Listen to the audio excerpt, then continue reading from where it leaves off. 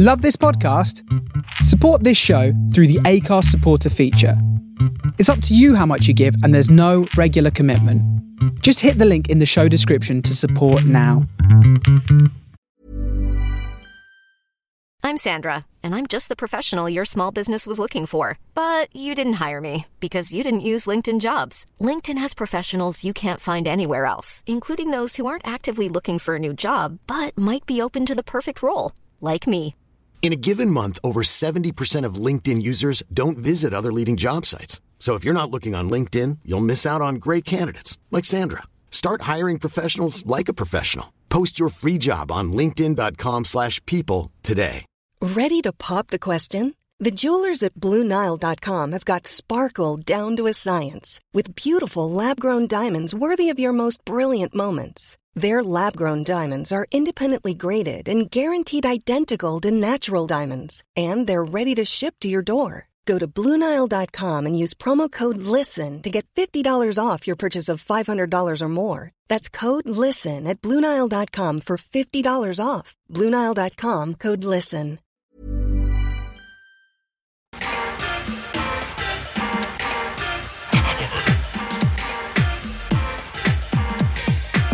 Campionato di calcio italiano.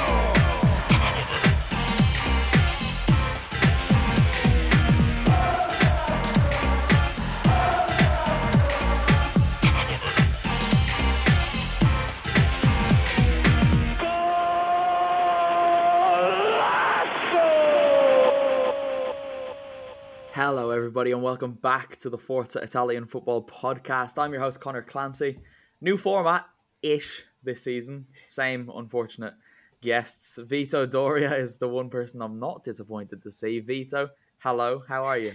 Yeah, I'm good, Connor. I'm glad to be back for another season, and it has been a fantastic round to open the 2021-22 Serie A season. So I'm looking forward to discussing it with everyone on the pod.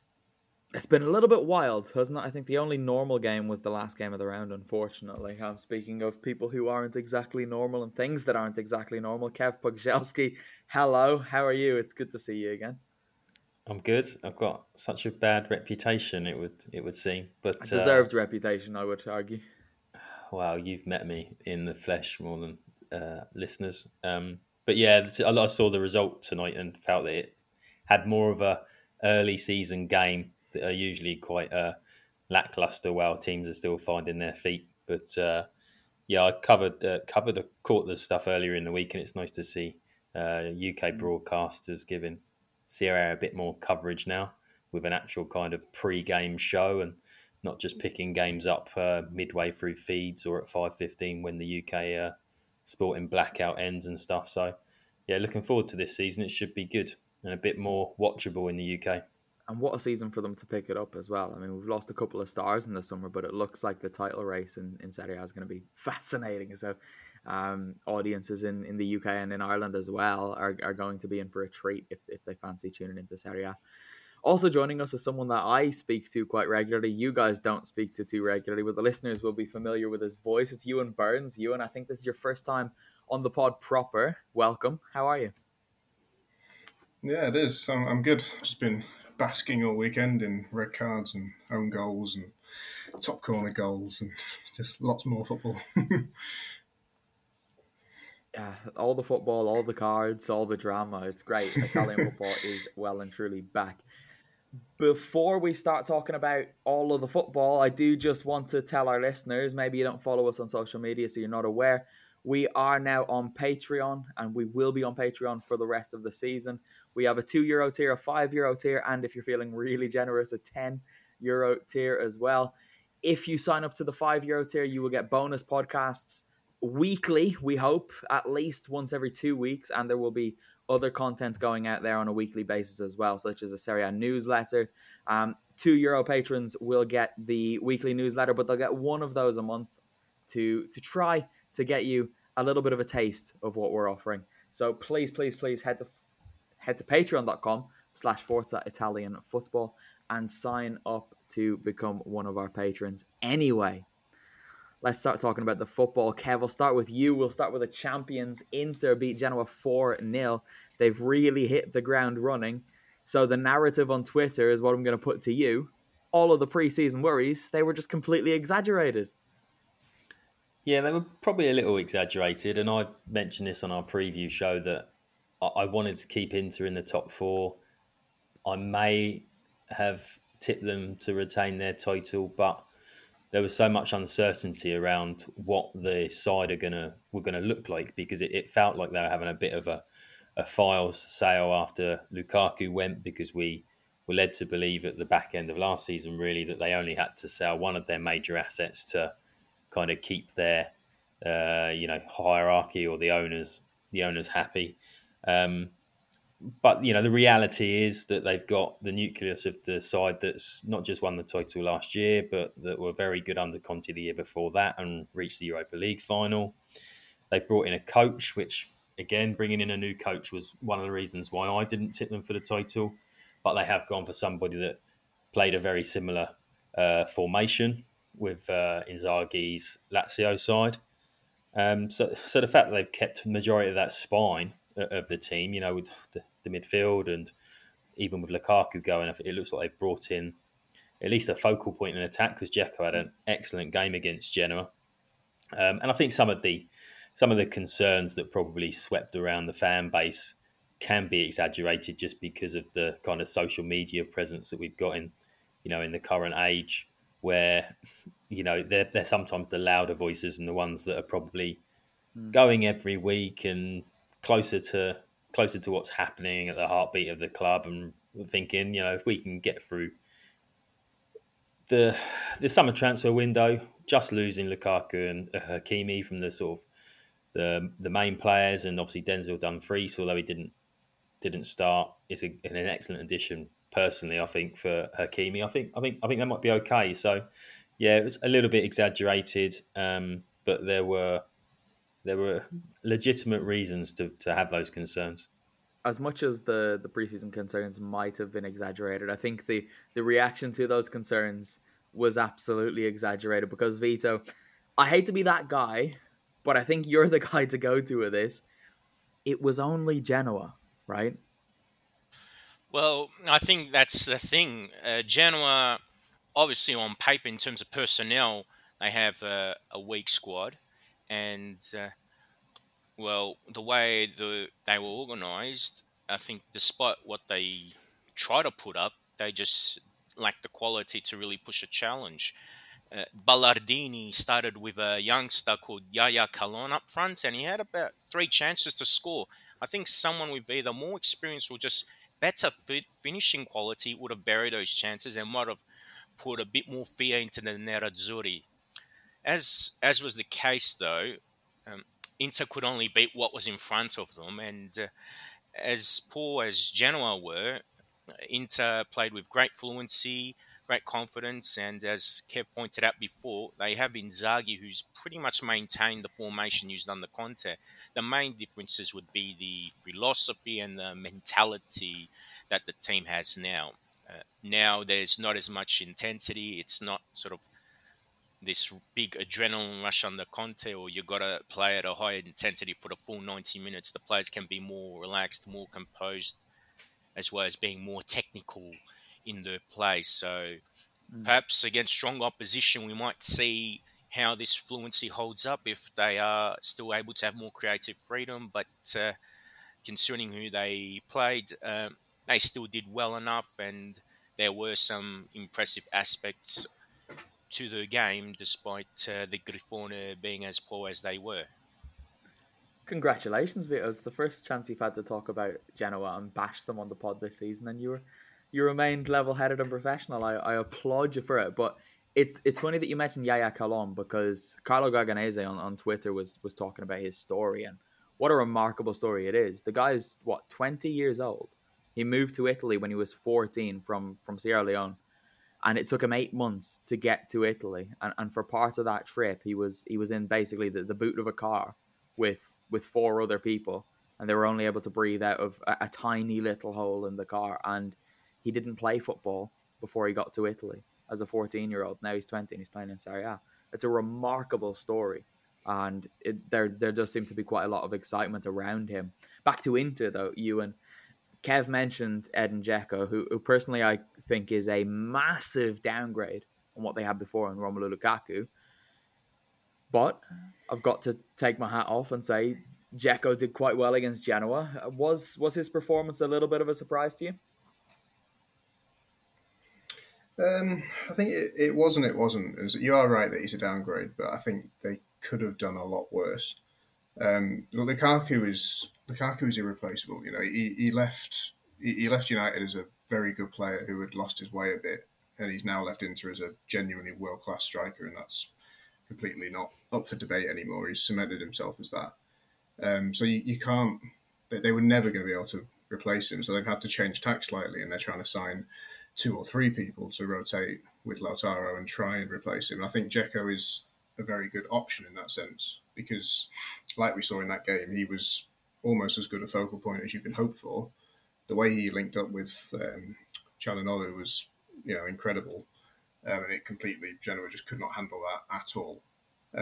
But while he's a very fit 35-year-old, he's a 35-year-old, and he will have to, as we saw in that game, he will have to disappear at times in games for 10-15 minutes to recharge before he can really properly join in again. And again, it was Genoa where he could disappear for 10-15 minutes while they're 3-0 up or whatever to refill his lungs and everything. Whereas Lukaku doesn't do that. Lukaku is at the opposition for a full 90 minutes and he does not give anyone a moment's peace. But they could have done a hell of a lot worse than Edin Dzeko, I think. But they are being linked now with Andrea Belotti, is the latest. Ewan, is that someone that you think could come in and do a decent job at Inter? I mean, he fits that description, doesn't he? Yeah, I think he's better than the other names that they've been linked with. Joaquin Correa seemed to be the top dog now for who they're going to sign, but he costs slightly more than Belotti, and I'm not convinced that he would do as an effective a job as Belotti would. It would also be, I think, a massive release of energy for everyone to finally see Belotti actually move, rather than just staying at Torino year in, year out. Yeah, it's unfortunate because Torino do look like they might be better this season with Juric in charge, but Belotti is so far above their level. Guys, we've all got to talk about someone now because Hakan Calhanoglu was superb. Within 15 minutes, he had a goal and an assist to his name. The first time someone has done that on their Serie A club debut since Zlatan Ibrahimovic in 2006, or their Inter debut, rather, since 2006. But then Edin Dzeko went and did the same thing in the same game, so it cheapened it just a little bit. But Kev, I'll start with you, and then the others, you can jump in as you please. Hakan Calhanoglu, just how much of an impact can he make for Inter this season? Well, with the, if you take into account that the majority of games they will probably dominate, they will create fouls, they'll create set pieces from corners. That's, I think, where they'll be able to see the benefit from him. You saw with the first goal how strong they are from some of the set pieces, and his delivery is excellent. He does go sort of quiet in certain games, a bit like Ewan said Dzeko does, although it's not due to his age. I think sometimes he has poor games where, from if you like an open play perspective, he did in Milan, and they've obviously got a gap to fill with how well Eriksen was performing before the unfortunate events during the European Championships. And I also think that Inzaghi won't necessarily get the same kind of thing that he was getting from Luis Alberto in a similar sort of position at Lazio, where there was, more of the play went through him. But, he can always step up with a long-range effort from open play. But I think where they will see the benefit is just his delivery from set pieces at times. But what a start. And I think probably more focused because he's come directly from Milan and chose to walk out on their crosstown rivals. He played with a swagger and a confidence that I hadn't seen in some time from him. But his way with linking up with teammates, making precise passes, I can't really recall many performances during his AC Milan days where he played with that sort of effectiveness as well as that flair as well. He was able to, make his passing targets succeed, and also to get into the scoring positions like he did. He showed that there is someone who can adapt to Italian football and make an impact. We can criticize the opponents he faced, but um, if he can produce more consistent performances under Simone Inzaghi, then he can be a very dangerous player for the Nerazzurri.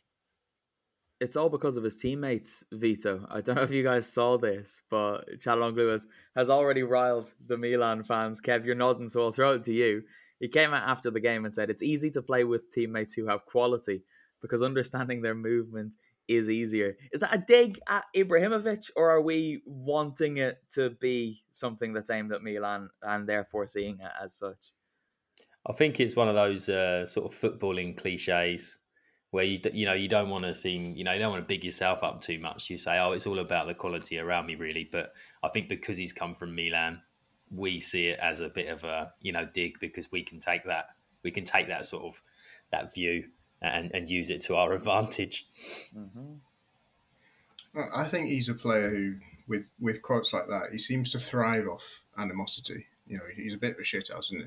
So the fact that he's moved from the club he has to the club he has, and then obviously the celebration in front of the cover and everything, it just seems like he's going to, at least for a short period of time, he's going to really fly, because he's just got a lot of people he wants to piss off. It's almost like he got a bit bored at Milan. He thought, I've pleased these people enough.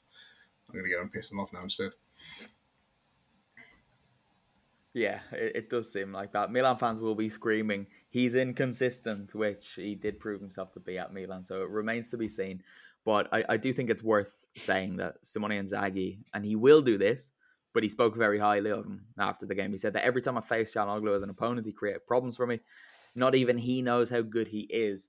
That part intrigued me, because I think Inzaghi might just be the man to get the very best out of Çalhanoğlu. Anyway, we'll move on to part 2 now in a moment, and we will talk about Juventus, and Cristiano's in crisis again. Woo! Okay, so Juventus, for the first time in a decade, they're starting the season without being the Serie A champions, and it looked like it was going to be smooth sailing early on. Vito, they went 2-0 up away to Udinese. Udinese having lost their 2 best players in the summer, and they looked rubbish. But Juventus went on to implode, I suppose you could say, and they dropped 2 points, having had a 2-goal lead. And it's not the start to life under Allegri that we would have expected. No, not at all. But we've seen before that even with the poor start to the season, the Bianconeri have been able to bounce back under Allegri. Despite this, based on what Juventus showed against Udinese, they still have some cracks that need to be filled. Allegri is the type of manager that can address those weaknesses or flaws in the Juventus squad. And I felt that what Juve showed, I reckon a lot of the good attacking play was more because of the individual brilliance of Paulo Dybala than any fantastic collective work on La Vecchia Signora's part. Probably some of the possession I thought was pretty simple and effective passing, but nothing really decisive or dangerous. And aside from Dybala, you had Cuadrado, especially with the second goal, he looked dangerous. And Kulusevski, when he came on, he showed some flashes. So this Juve is definitely a work in progress. And also with Locatelli just arriving from Sassuolo, it'd be intriguing to see how he fits in and what he can do to help improve the midfield. Yeah, it's funny because I do think their midfield needs a little bit more to it, but I'm not sure if Locatelli and Pjanic are the type of midfielder that the midfield is necessarily missing. Locatelli is obviously a class act and he will bring a lot, but I think maybe something a little bit different might have been better served there. Juve didn't win this game basically because of Szczesny, right? He had a disaster. He conceded the penalty from which who scored the first? Pereira scored the first, and then he just gifted the ball to Okaka by trying to dribble around a wall of a man, and then Deulofeu just had a tap into an easy enough goal. And expectedly, there's been quite a lot of reaction online. Is some of it a little bit knee-jerk, calling for Szczesny to be replaced, or is there a point there? I think it's a bit knee-jerk in the sense that I'm always wary of calling out goalkeepers too much for errors like the second one, where that's sort of a freak thing where, when a midfielder passes the ball out of play to absolutely no one, it's a very similar mistake. It's just not punished by a goal. To be honest, the first one I think is a bit more worrying in terms of your goalkeeper starts doing that, because that's more of a sort of proper goalkeeping error in the sense that it's part of what you're taught as a youngster. You don't specifically get told don't pass the ball to the opposition in the box when you're younger, because that's sort of obvious. That's just a bit of a cock up. But parrying it out to people and wiping them out in the box and stuff, that almost seems like you're losing your skills a bit. But in terms of replacing him, I mean, I'm not sure who they buy now. Keylor Navas has been talked about, but that's a very expensive short-term fix that I'm not convinced they're going to go for. So I really don't see them getting rid of him or bringing anyone in. They might have to rotate a lot more than they expected to. Kev, I'm going to go to you for the next question, but before I do you want the chance to defend Szczesny given his nationality, or are you happy that we just move on? No, I saw somebody put online, he's not even fit to start for Udinese, and I think it is a bit knee-jerk because he's of a level. He is certainly of a Champions League level. The fact he's made 2 errors in one game, and Juventus coming off the back of a year when they've not retained the title. Obviously, Mattia Perrin's gone back there from Genoa, so there's a backup of, I want to call it sufficient quality, but maybe a run down on the quality ladder that they might look to. But certainly, as Ewan says, there's not a lot out there that you would think they would buy after they missed the obvious option, which was to try and prize Donnarumma out of the hands of PSG as he was heading to Paris. Focus on a positive, Kev. Paulo Dybala, he was excellent with Allegri back and possibly Cristiano out of his way. He's got a goal and an assist to his name, and he looked really, really impressive, as Vito kind of alluded to earlier. Is this the season that Dybala gets back to his best, and is he already something of a shoo-in for the Serie A team of the season come May? I think he's certainly looking likely to be Juventus's most valuable player. I think partly, not necessarily that Ronaldo gets in his way, but I think the longer Ronaldo stays with Juventus, I think more people have become aware that, you can't build your side around a Ronaldo in, his late 30s, because he's not as mobile or dynamic as maybe he was in his sort of peak Real Madrid years. Are you going to tell him that? Oh, well, I'm sure he knows it. I'm sure he doesn't look it on the pitch sometimes, but I'm sure when he's getting up the morning after the game, he's realising that he's not how he was when he was in his mid-20s. You look at the numbers, and before he came, Dybala had contributed 22 goals in 33 Serie A games. Went on a complete kind of nosedive from those sort of numbers. Allegri left the year after, and so I think it was probably a contribution of Ronaldo coming in and almost being played at times when maybe he could have been rested and given other minutes, or maybe not being given such a prominent role, and then other coaches coming into relatively big jobs. When you think Sarri came in, obviously after having success at Chelsea, but he came in almost and was not necessarily the obvious choice for Juve. Then Pirlo comes in and he's kind of doing a bit of a firefighting job, coming in at the last minute.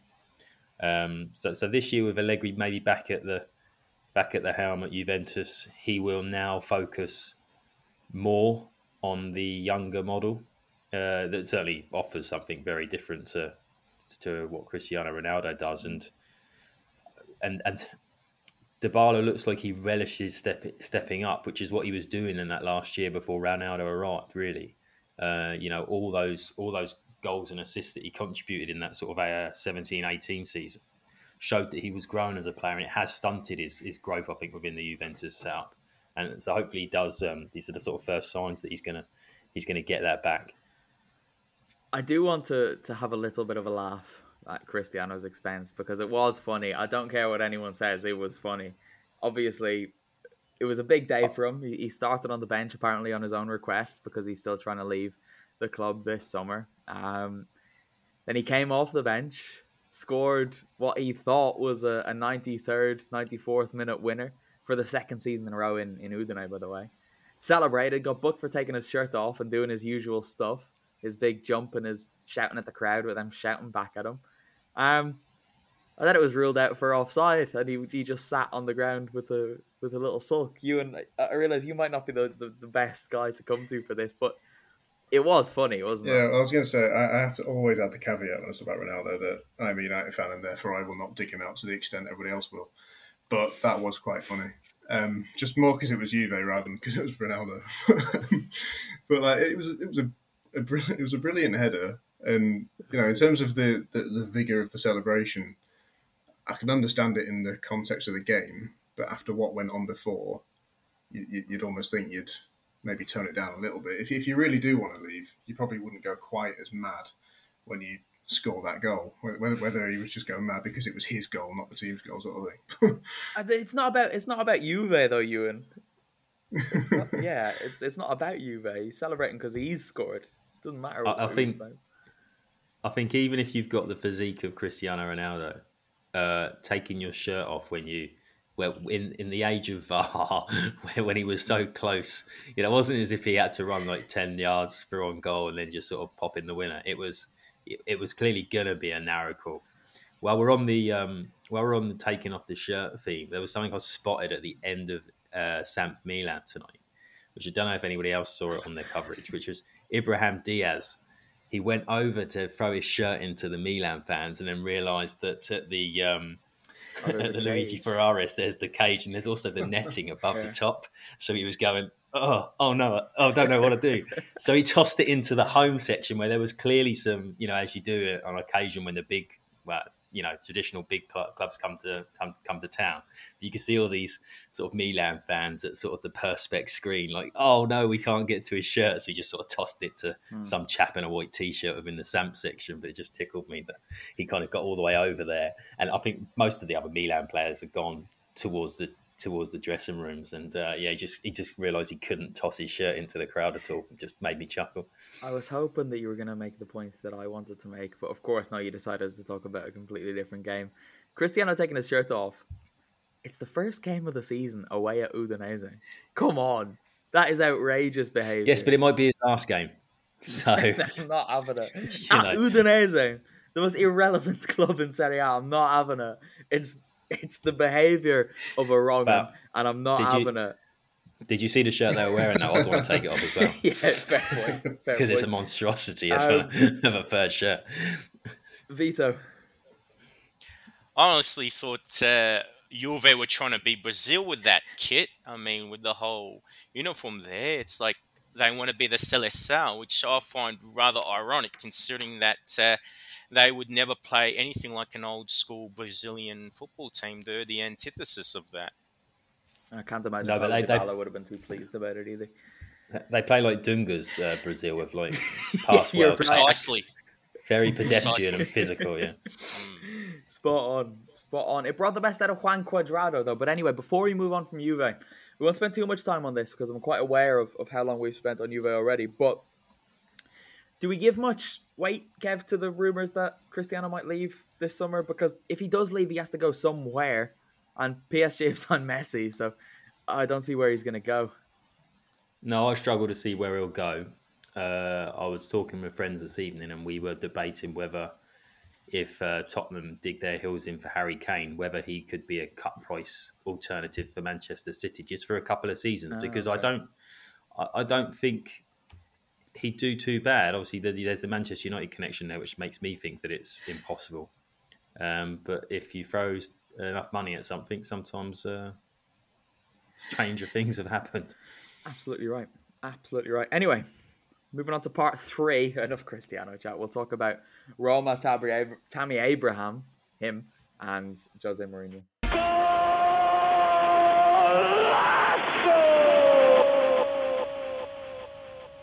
Okay, we're back and we're going to the capital. And Ewan, I'm coming to you first, because I've got some things to say. Roma beat Fiorentina 3-1 at the Stadio Olimpico. And as we said in our preview pod with Kev and I, they're fiery. Both teams had a player sent off, and it was a lot of fun. Tammy Abraham, on his debut, got 2 assists. And Ewan, when he signed, you wrote a piece for us, and you did tell us that he was going to bring goals. And I was willing to give you a lot of credit for that and say, technically they were assists and not goals. But then you wound me up a little bit today. So I'm going to dig you out and say, you said that he wouldn't bring others into play. That's exactly what he did. What happened there? Yeah, well, what happened is that I was very wrong. I'm going to claim that line wasn't one that I put too much thought into. I'm going to claim that that's what happened rather than it being what I thought all along. But when he at Chelsea, he was much more on the shoulder of the last defender kind of striker and getting on the end of crosses. But I think it was to do with he's not had players like Mkhitaryan around him, who, like, Mkhitaryan gets right under the feet of the striker in front of him. And clearly Abraham's adapted to that extremely quickly, because that is exactly how they scored the first goal. You know, Mkhitaryan got right up there near him, and all he had to do was prod it through to him. So that's really exciting for Roma. In the first sort of 15 minutes, when they said, I didn't realise till the game was happening, but when they said that his isolation finished the day of the game, and then they chucked him in starting, he's not trained with anyone yet, he's just been on by himself. I kind of looked at him and thought, well, that's a bit rough, isn't it? And for the first sort of 13 or so minutes, whatever it was, I was looking at him thinking, he looks a little bit lost. He looks like a player who's spent quite a few days sat by himself in a room, and suddenly he's playing with a load of new people. And just as I was thinking it, they scored the first goal, and suddenly he seemed to spark into life, and like you say, he then set up another one and made me look daft in the process.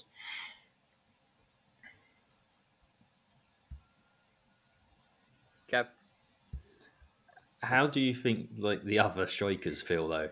Like this lad's came in from another championship, straight out of isolation and straight into the first team. It's sort of, I can't imagine a few of them on the bench will be too happy. But do you reckon Mourinho cares? Oh no, he won't. But and also obviously it was a record transfer, so probably justification a bit like Lukaku starting for Chelsea. But Kev, I will stick with you and on Abraham. You and Ewan would probably, that was difficult to say. Ewan and you would probably have seen Abraham play more than Vito and I would have. Are you as confident as Ewan is that he's going to succeed? I don't know actually if I did see much of Abraham. Great. Because I only saw him in flashes when he had that sort of purple patch when he sort of started under Lampard at Chelsea. But from what he did there, you know, it's a equally high level league. So why not, providing they give him the tools to do it? And he said, I think with English players going abroad, because they do it so infrequently, it's more about settling. But we've seen in the past that he plays that stay short term. Joe Hart, Mika Richards, if they're willing to embrace, Italy and the culture and everything, then they can do quite well. Kev, I'm going to take you to task now, if you'll allow me, because when Mourinho's appointment was announced back in, whenever it was, March, April, I was celebrating the fact that he was coming to Serie A, and you didn't really seem to care all that much. He delivered fun in pre-season with red cards, mass brawls, the whole lot. That's continued into the start of the season, and now he has become the fastest manager in Serie A history to reach 50 wins in just 77 games. He also has that same record in the Premier League, doing it in 63 games, and in La Liga, where he did it in 62 games. So what's your problem with Mourinho, and how long is it going to take for him to win you over? Ready to pop the question? The jewelers at BlueNile.com have got sparkle down to a science with beautiful lab-grown diamonds worthy of your most brilliant moments. Their lab-grown diamonds are independently graded and guaranteed identical to natural diamonds, and they're ready to ship to your door. Go to BlueNile.com and use promo code LISTEN to get $50 off your purchase of $500 or more. That's code LISTEN at BlueNile.com for $50 off. BlueNile.com, code LISTEN. Burrow's furniture is built for the way you live. From ensuring easy assembly and disassembly to honoring highly requested new colors for their award-winning seating, they always have their customers in mind. Their modular seating is made out of durable materials to last and grow with you. And with Burrow, you always get fast, free shipping. Get up to 60% off during Burrow's Memorial Day sale at burrow.com/ACAST. That's burrow.com/ACAST. burrow.com/ACAST. Mom deserves the best, and there's no better place to shop for Mother's Day than Whole Foods Market. They're your destination for unbeatable savings, from premium gifts to show-stopping flowers and irresistible desserts. Start by saving 33% with Prime on all body care and candles. Then get a 15-stem bunch of tulips for just $9.99 each with Prime. Round out Mom's menu with festive rosé, irresistible berry chantilly cake, and more special treats. Come celebrate Mother's Day at Whole Foods Market. Well, okay, if I'm going to be critical of Mourinho, maybe those records you've just sort of rolled off. He has done that with significantly strong sides. You know, he's been lucky to take over at Chelsea with the Abramovich money. Oh, that was hard to say. Still didn't get it right. Yeah. Abraham. No, yeah. Let's not bother. With Romans rubles. And now, obviously, then Madrid, where there was it was that superior time when it was just Barca and Madrid brushing everybody aside, really, and then Inter on the back of the Calciopoli and them having very relatively little competition for the title. So, and he's also kind of in a small way done similar to what he's done at those clubs where he's been backed with money. And Roma are the biggest spending Italian club this year. I think if you do that with Mourinho, you will get results. I think what we argued over whether we could make Roma total challengers, which I still don't see. I think that's what he needs to win me over for, to whether he'll make them total challengers. I think it is going to be an unpredictable, and there's going to be a lot of horses in the race this season. And he's always going to bring fun and controversy. And it's a good start for Roma. They look like he is building a side almost in his own image, with the image of those other clubs. But I still don't think they'll have enough to be up there in the total race come, let's say, I reckon they'll be out of it by mid-March or not. That's quite good. Challenger. If they're in the title race till mid-March. Well, yeah, that might be, but you were kind of praising that he would be up there. I don't think I ever actually saw your Final Four predictions for the title, but I bet it didn't end up ending with Roma at top. No, it's Juve, Atalanta, and then I fucked it, to be perfectly honest with you. I went for Juve, Atalanta, Napoli. I put Milan in. I don't know why I put Milan in. I think I just did that to keep them off my back because I really do not think they will finish in the top four, but I've gone for it now, so I've got to stick with it. Realistically, I'd have all three of the other clubs, like Inter, Lazio and Roma, finishing above Milan this season, but it's out there. So both opinions are out there now, so whichever side I get it from, I can point to the opposite. Anyway, Vito, we've got to talk about Fiorentina because someone pointed out that last week we didn't really, and it's my fault, but I mean, they're a mid-table club in previous seasons, so they're not that important, but they look quite good. To give credit to Vincenzo Italiano, he's taken over and they looked a better team in 90 minutes, most of which was played with 10 men, than they have for about 6 years. Well, that's pretty much true. They've lacked an identity on the pitch for the last few years, and already with Italiano, they look like they've got a clear game plan and style of play. And the sending off of Drongowski was detrimental, but even without him on the pitch, they still looked good with 10 men. They were still able to combine well, find each other and try to attack Roma, and Rui Patricio kept the Giallorossi in the game. I reckon Nico Gonzalez is going to be an absolute delight to watch in Serie A. So, although I watch a bit of the Bundesliga, I didn't watch a lot of Stuttgart, but Gonzalez, he's got a lot of pace. He'll run at defenders, and he's very composed on the ball too. He doesn't take heavy touches. So I think once the players get more settled in, I think this Fiorentina side, they'll definitely be an exciting team to watch. Whether they finish in the top half or be an outside chance for a Europa League spot, that remains to be seen. But I think for entertainment value, we'll get value for money with Italiano as coach. I think so too, and I'm reluctant to get excited about Fiorentina because I've had my hands burned too many times in the past, to be honest. They've signed players, Cagliari being the most recent example, Bonaventura, Alfred Duncan, who've gone there and I've thought, yeah, Fiorentina could be okay, but then there's just something in Florence that doesn't allow them to be okay. And Nico Gonzalez was probably the most chosen one to watch in our preseason predictions. I think 3 or 4 of the guys went for him. So there's a bit of excitement there surrounding him, and it will be interesting to see how he gets on. And he's Mourinho's best mate, as he saw them having a little cuddle on the sideline the other evening, which was a bit confusing for me, but there you go. Anyway, part 4, we're going to go on to our patrons' questions and then talk a little bit about the other games as well.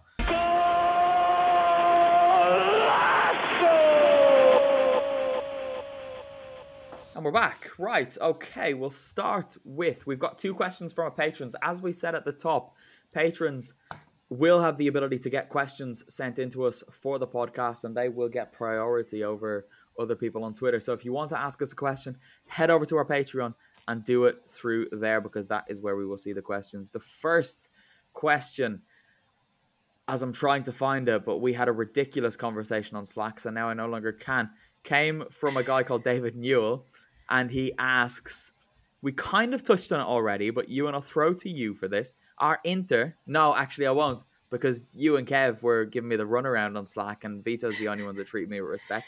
So Vito, you can answer this question. Are Inter being underestimated?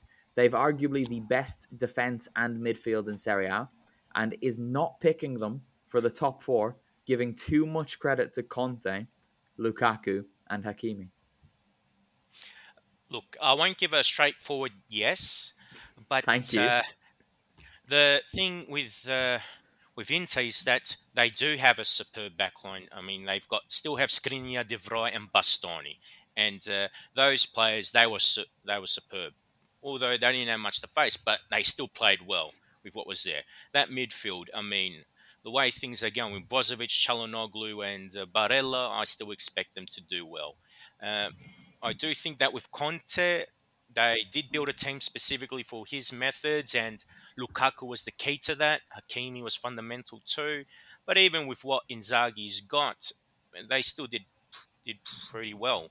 I think it was more just the replacements that might be underwhelming. I mean, Dumfries played well at the Euros, don't get me wrong, and I was impressed with him, but we'll have to wait and see how he integrates into this team. And then, of course, Dzeko, as well as he did play against the Grifone, he is 35, and Ewan touched earlier that Dzeko is not going to be lasting so long during the season because of his age. So I think probably the reasons why Inter might not be as well fancied as they would be previously. And then there's also the issue with the Zhang family and the Suning group, just what money they can still put in, or Inter's debt's worse, because we see what we see on the pitch, but we don't know too much what happens behind the scenes, what's going on in the locker room, what the board's doing to sort of, make sure the club's finances are in good shape, and if they're playing to pay players adequately and on time. So I think it's more those external factors that are concerning, or what happens off the pitch that might be more of a concern than what we see on the pitch. I think what we see on the pitch, probably that's where maybe the concern's a bit exaggerated. But off the field stuff, that's where more of the worries happen. If we get more reports that Suning can't, put more into the club, or there are more debts being racked up, things like that, then we'll see how Inzaghi can manage the locker room there and make sure that the players are still focused on their football. Perfect. There you go, David. Hope that answers your question. I did put it to the guys earlier on, and the answer from Kev was yes, and the answer from Ewan was, I'm with you there, David. Next. So there you go. Vito, thank you very much for being a nice, pleasant person. The second patron question comes in from Ollie Hudson. Kev, I'll go to you for this one, and then Ewan, you can contribute something as well. I've got two answers. Two very different answers as well. Ollie wants to know, Kev, after last week's kit discussion, I was wondering, which manager do you think is the best dressed in Serie A? Yeah, so I was thinking about this because I don't pay too much attention to what coaches are wearing. And I think it's difficult this time of year because I then sat and watched Cagliari Spezia. And I really like in this kind of weather, maintaining the sort of trousers or the chinos, but wearing a polo shirt. Thiago Motta looked very smart in a very nicely fitting polo shirt. Okay. But I'm a sort of a stickler for a good suit, but not a suit where you can see kind of the buttons, the holes between the buttons sort of pop in because they're just wearing a shirt far too small for them. So Simone Inzaghi really wears a suit quite nicely. But I draw the line at polo shirt, not polo shirts, turtlenecks. Oh no! You're Pioli wrong. in a turtleneck. I can't stand a turtleneck. This wearing is them wrong. or watching people in them. No, right. This is where you're wrong because you don't live in Italy. So I'm going to provide the Italian perspective on it. Stefano Pioli is the best dressed coach in Serie A. Undoubted. It's undoubted. More so when he was at Fiorentina because of the colours.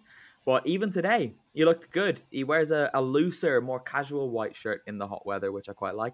And also, just for the fact that he's completely true to himself and there's no pretenses about him, Maurizio Sarri, he just wears whatever he wants to wear and he doesn't care what anyone thinks. And I have a lot of time for that. Ewan, what's your answer?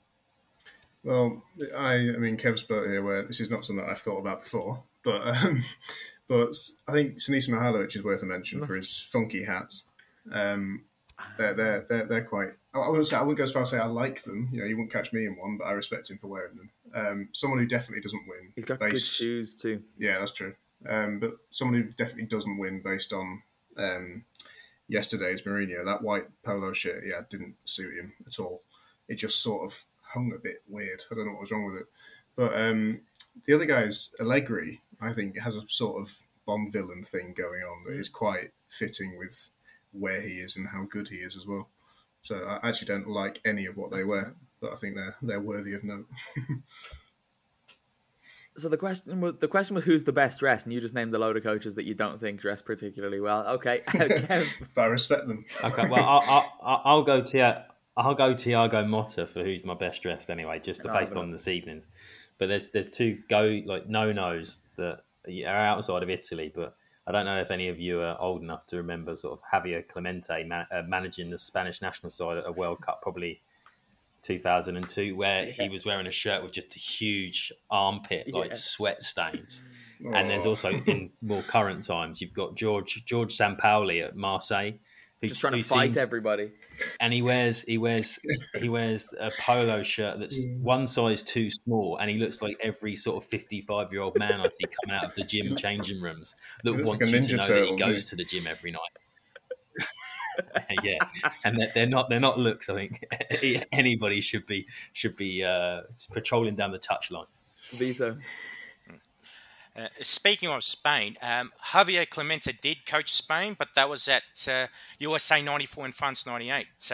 The coach Kev's talking about is actually Jose Antonio Camacho, but I still agree with the sentiment. I mean, that man really needed to be in a deodorant ad. I mean, that was so embarrassing to have those shirts and have the world see your armpits sweating and all that. Oh, very unprofessional. So I'm going to jump to his defense here, guys. I live in an incredibly humid part of the world, as was the location of the 2002 World Cup.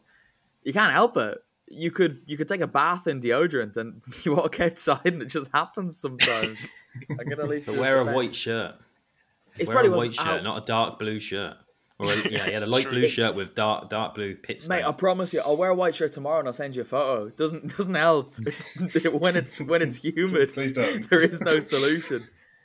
I don't want to I'm picturing Connor walking like through the fountains of Parma in a white shirt. Look, Sort of there's a take reason that, you moves it won't in. see me outdoors in Parma between like 12 and 6.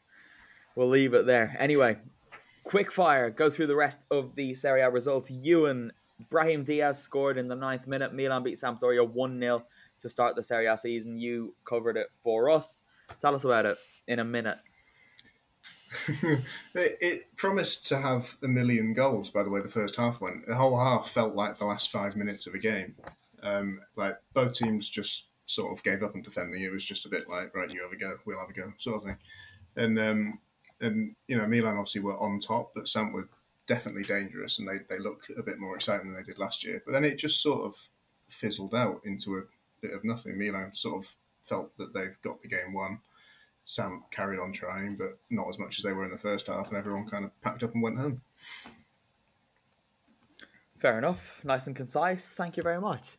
Next, Ewan, I think it's you again, isn't it? Yeah, Torino-Atalanta. Roberto Piccoli scored a late and lucky winner for Atalanta, who were fortunate to leave Torino with all 3 points. Yeah, that was a stupid goal, wasn't it? The way it happened was just nothing about that goal should have happened. The entire world stood still, and then he just sort of poked it away at an angle that looked like it shouldn't have gone in.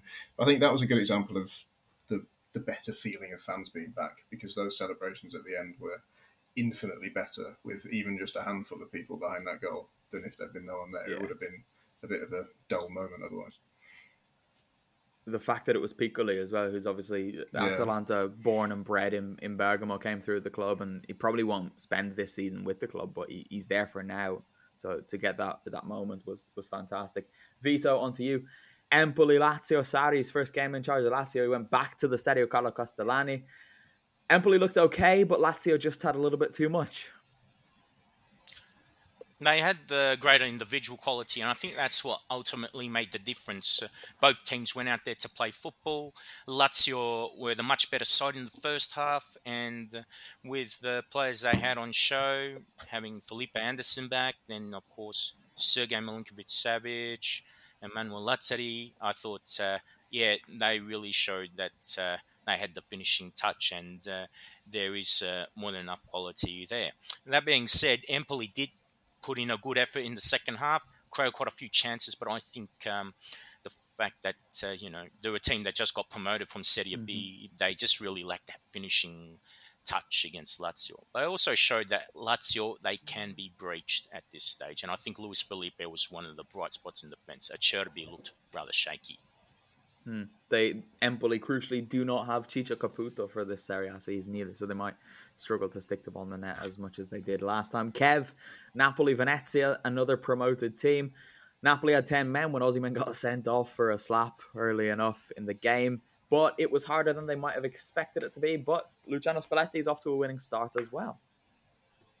Yeah, I think 3 points is all they'll be concerned with. It was difficult after going down to 10. I think you've got the heat in Naples, even with it being an evening kickoff, the players still getting up to sort of full, if you like, match fitness, and probably the fact that Venezia coming back to Serie A, were probably completely sort of up for that game and were willing to sort of dig in and try and get something out of it. So I don't think they'll be too concerned with the performance and just expect them to get up and running. Probably the other side of the international break that's coming up. I'm glad you mentioned the heat, because I was in Naples last week and it was about 30 degrees at 9 o'clock at night. So that is definitely a factor. Vito, Bologna-Salernitana, 3-2 to Bologna, and it was drama-filled. Salernitana were winning 2-1 at one point, and based off of this and Bologna's Coppa Italia game against Ternana, the Rosso Blue under Mihailovic are going to be a lot of fun this season. Well, they've been involved in some dramatic games already.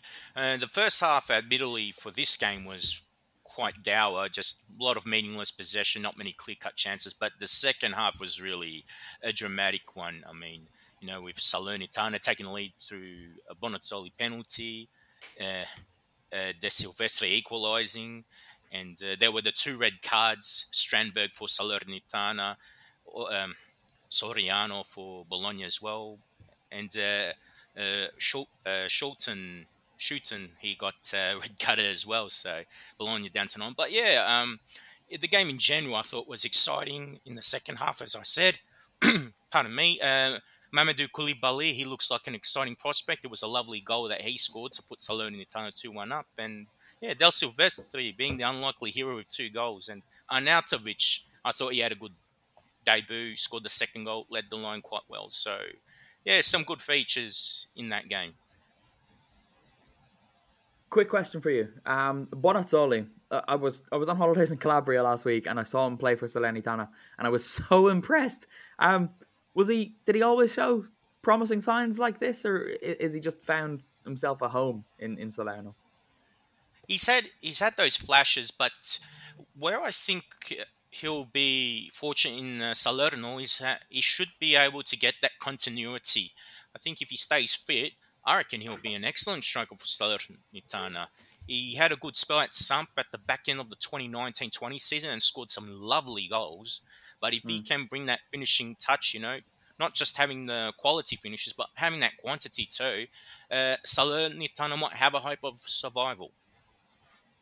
Not Salernitana, that's the club. Bonazzoli and Simi up front could be a lot of fun this season.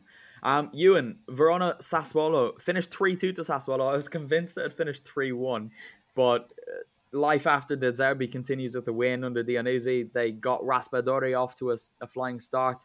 Juricic and Hamid Traore also scoring there, but nice to see Sassuolo up and running. Yeah, I think everyone can get behind them continuing to do well, especially after a manager change. They've got so many likeable players and it's such a likeable squad. Raspadori in particular, the touch for his goal, I just thought was incredible. That was such an intelligent piece of play that to me stinks of a player that will go very, very, very far. He kind of had a breakout year last year, but he could have an even bigger one this time. And all 3 goals were just really lovely. There's lots of players who can score really, really, really good goals in that squad.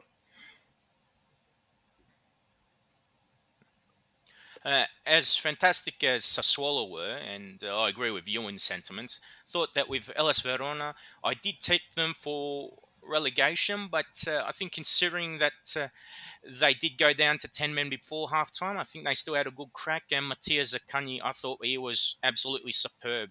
I think if Verona do prove me wrong and survive, I think he'll make a big difference because he's really delightful to watch. And he probably should have scored more than the 2 goals. Another thing I'll say, Nikola Kalinic, still garbage. Makes me wonder how he managed to score all those goals at Fiorentina. Seriously. No, you're dead right. He was rubbish then and he's been rubbish ever since.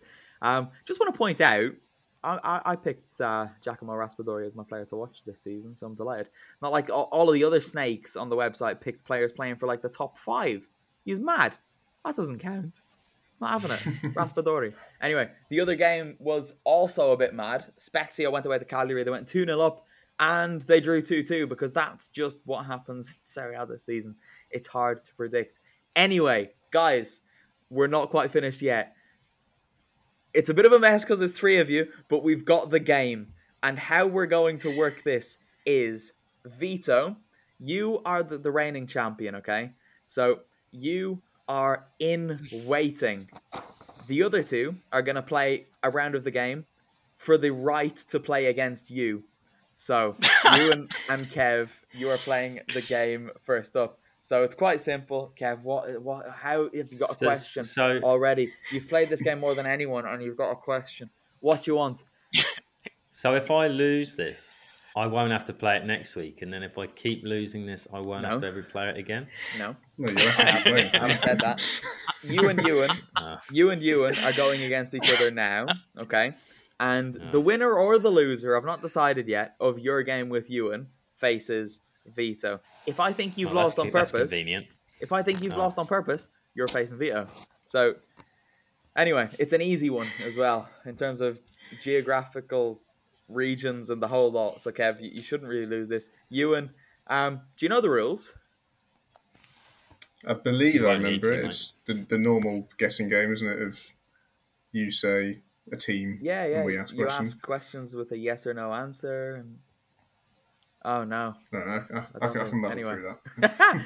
Right, what we'll do It's a yes or no answers. If you've to discover the identity of a mystery Serie A player by answering questions which have the answer yes or no. If the answer to your question is yes, you continue to ask questions until you discover his identity. If the answer is no, the other person gets a go. Kev, you can go first. Okay. I don't sound too happy about it. Yeah. So you're not doing a timer, or I was kind of waiting for you to tell me you've got your timer. No, I can't be honest. Go. Okay, so do they play in northern Italy? They do play in northern Italy, yes. Do they play in Milan? Yes, they do play in Milan, the city. Do they play for Inter? No, they do not play for Inter. And it's over to you. Are they a midfielder? They're not a midfielder, Kev. It's back to you. Are they a striker? Yes, they are a striker. And they play for the team in Milan that's not Inter. Who's the team, Kev? Sorry? Which team do they play for? They play for Milan. Yes, they do. Okay, good. And I'm just gonna throw Olivier Giroud out there. No, it's not Olivier Giroud. And it's your turn. Is it Ante Rebic? It's not Ante Rebic. No, Kev, your turn. I'm gonna go against my gut and say Rafael. Oh, he's won it. It's Rafael Leao. It is Rafael Leao. I'm very sorry. It's always hard on your debut. My gut was saying go Diaz. He scored tonight, and I'm like, no, it's not going to be that obvious. So no, it's not going to be that obvious. It was originally supposed to be Bonazzoli, but then Vito mentioned Bonazzoli, so I had to quickly change to Rafael Leao, who Salamakers said in midweek he thinks he can win the Ballon d'Or. There you go. So, I'm sorry, but you're just going to have to sit back and watch two masters at work now. It's Kev against Vito. This is where the timer comes into it. You have 2 minutes. You have 2 minutes on the clock. Kev, you can start. Go.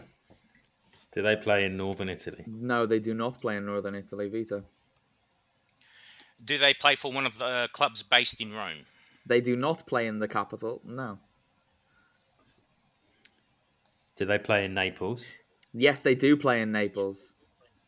I thought we might have a question about Campania this season because Salernitana are up. What question did you just ask? Midfielder. Are they midfielder? Kind of. You can continue. So, an attacker. I didn't say that. Okay. No, but okay. Are they Italian? No. Vito. Here he comes. Is it Hirving Lozano? No, it's not. It's not Chucky. Back to you, Kev. I'm thinking of someone. Is it? No, they're not Italian, are they? No, they're not. They are Italian, aren't they? They're not Italian. They're not Italian. Oh, bugger. Oh, God, I'm going to have to push you. 5. Fabian Ruiz. Oh, no. Just for a name. Vito, back to you. Is it Elmas? No, it's not Elmas. Get back to you. Come on. Oh, no. Is he still there?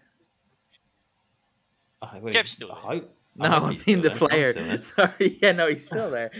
No, because I'm thinking Zielinski, but he's not when. 35 seconds Zielinski. left. No, just Zielinski for.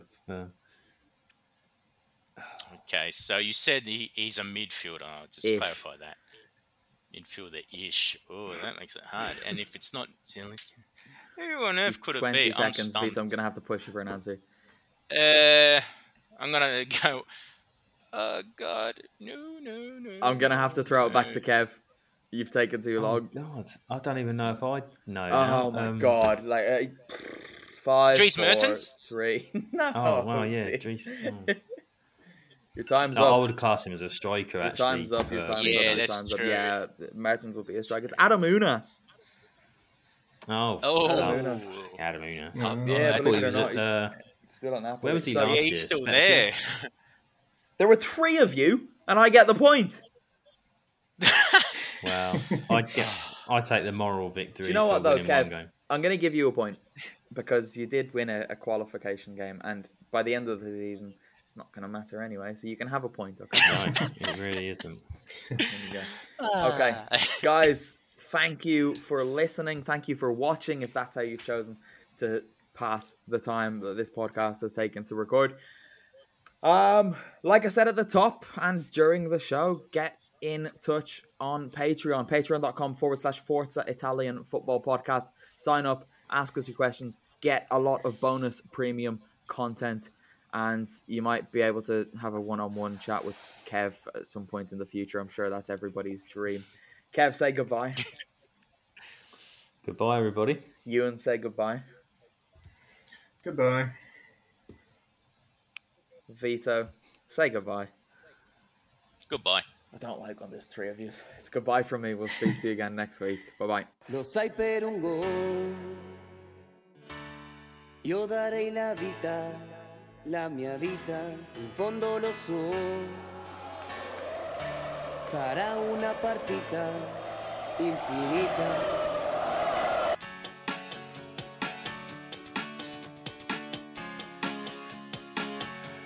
Un sogno che ho, è un coro che sale a sognare su e giù dalla notte. 90 minuti per segnare nerazzurri, noi saremo qui nerazzurri, pazzi come te nerazzurri. Non fateci soffrire, ma va bene, vinceremo insieme. Amala, pazza intera amala, è una gioia infinita che dura una vita, pazza intera amala. Vivila, questa storia vivila, può durare una vita, una sola partita, pazza intera amala.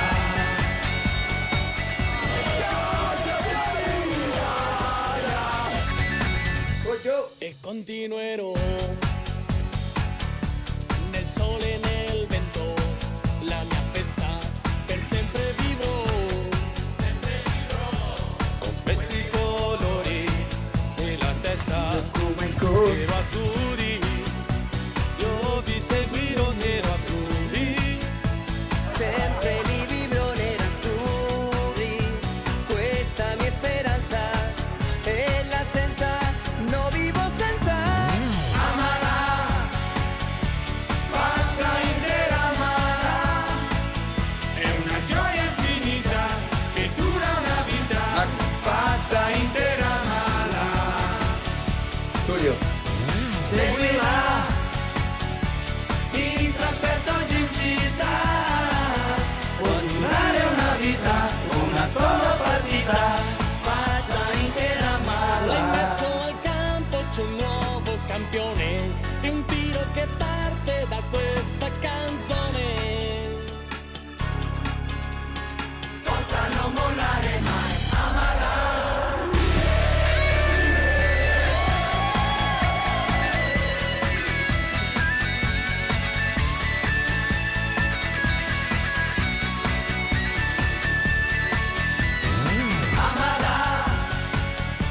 Pazza intera amala, è una gioia infinita che dura una vita, pazza intera amala.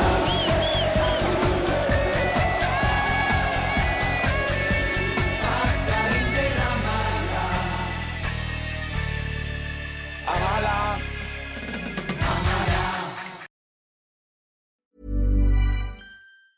Mom deserves the best, and there's no better place to shop for Mother's Day than Whole Foods Market. They're your destination for unbeatable savings, from premium gifts to show-stopping flowers and irresistible desserts. Start by saving 33% with Prime on all body care and candles. Then get a 15-stem bunch of tulips for just $9.99 each with Prime. Round out Mom's menu with festive rosé, irresistible berry chantilly cake, and more special treats. Come celebrate Mother's Day at Whole Foods Market. Mom deserves the best, and there's no better place to shop for Mother's Day than Whole Foods Market. They're your destination for unbeatable savings, from premium gifts to show-stopping flowers and irresistible desserts. Start by saving 33% with Prime on all body care and candles. Then get a 15-stem bunch of tulips for just $9.99 each with Prime. Round out Mom's menu with festive rosé, irresistible berry chantilly cake, and more special treats. Come celebrate Mother's Day at Whole Foods Market.